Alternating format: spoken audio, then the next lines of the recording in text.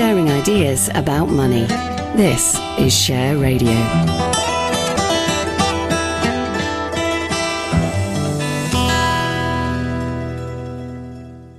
This is Simon Rose. Now it's time for the Financial Outlook for Personal Investors, where we're going to discuss the world of investment from a UK perspective. Joining me is Laith Calaf, who is Head of Investment Analysis at AJ Bell. So another Thursday, when we're recording this, another interest rate hike. I've lost track. Is that 14 in a row? Can't remember. 15? I don't know. I think it's 14. Yeah, that's right. Go with your instincts, yeah. tell me what's happened. Not unanimous, I understand. That's right. Yeah. So they've decided to hike it by 0.25%. So we're now at 5.25%. Not entirely unanimous. So there are 9 people on the Monetary Policy Committee.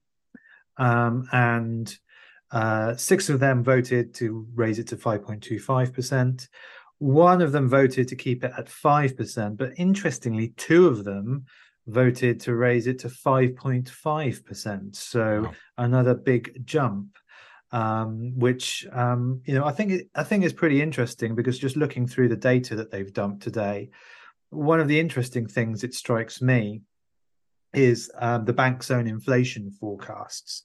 So they do a couple of forecasts. They do one based on what the market is expecting for interest rates to be over the next 3 years, and the market, when they produced this data, which was a few weeks ago, was expecting interest rates to rise to 6% later this year and then fall back to 4.5% in the next 3 years.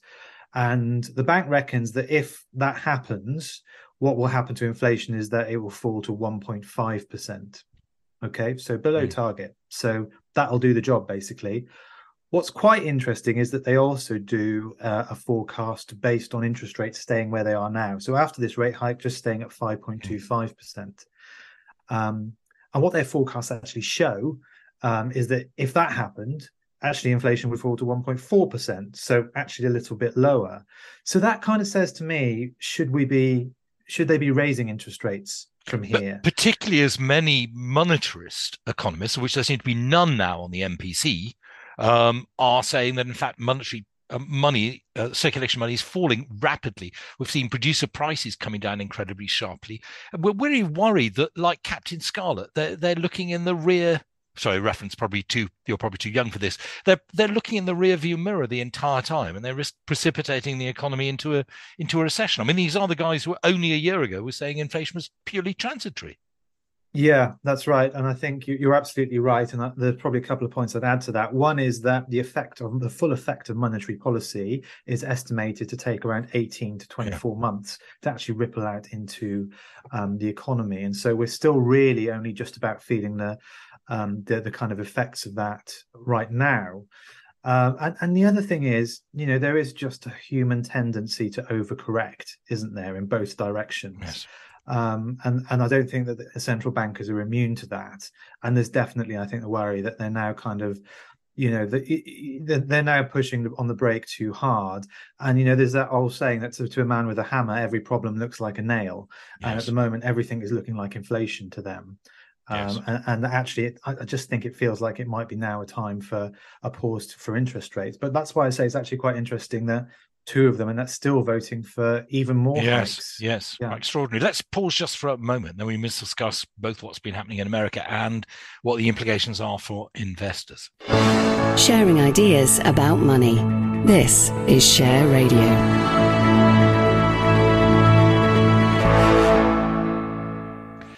This is Simon Rose. You're listening to the Financial Outlook for Personal Investors on Share Radio, where I'm in conversation with Laith Calaf of AJ Bell. So this has all come. I'd be interested to know what the market reaction was. But of course, the market already was slightly reeling from what had been happening in the United States, where Fitch has actually downgraded America's credit rating. People finally seem to be waking up to the fact there's quite a lot of debt floating around. Something your colleague Russ Mulder has been talking about for some considerable time, it has to be said, amongst others. So how's our market reacted to this news today, and how much is it still being affected by what's going on in the States?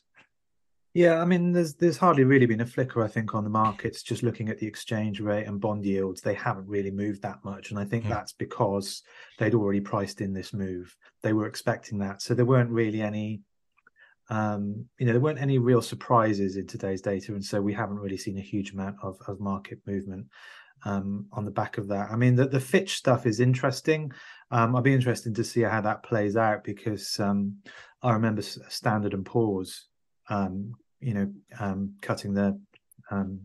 the credit rating of the US government back in 2011. Yes. And that really, I mean, that we kind of thought at the time, actually, that's quite a big deal.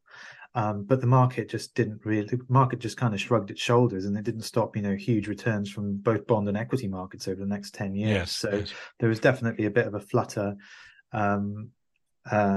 yesterday when markets were digesting the news. I wonder if that might fade out over the longer term. And get it's hard to tell, drowned out isn't it? by- Yes, Roadrunner's fine until he looks down. At some That's right. stage, Yes, some correct. stage, Just there's don't no look cliff down. beneath. Yeah. But yeah, we don't know when that's going to be. And so, what for investors? I mean, can we even trust the Bank of England's inflation forecast? They've not got it right in the past. But for many investors, this is a relatively new environment. Worried about recession, clearly worried about inflation. What do investors do? Yeah, I memean, I'd never suggest getting too tangled up in the kind of the weeds of macroeconomic analysis. As you say, you put 10 economists in a room, ask them a simple question, you'll get 11 different answers. Yeah. Actually, I think if you're an investor, stick to your knitting, keep a long-term view. I mean, the one thing that I would say that has changed and is worthy of review is kind of the bond market. So we've had a very big repricing in bonds. I think for a long time they were virtually uninvestable, despite being extremely popular with institutions and pension funds. And now that's no longer the case. Actually, you're getting a reasonable return on bonds, albeit less than inflation. And you also don't have the huge pricing risk that was implicit in bonds 18 months ago. So that's the big change. But again, I don't think you should really make any big changes to your investment strategy based on inflation forecasts from the Bank of England or anyone else for that matter. Okay. Wise words. Thank you very much indeed, Laith. That's Laith Calaf, who's head of investment analysis at AJ Bell. We'll have more on the financial outlook for personal investors at the same time next week.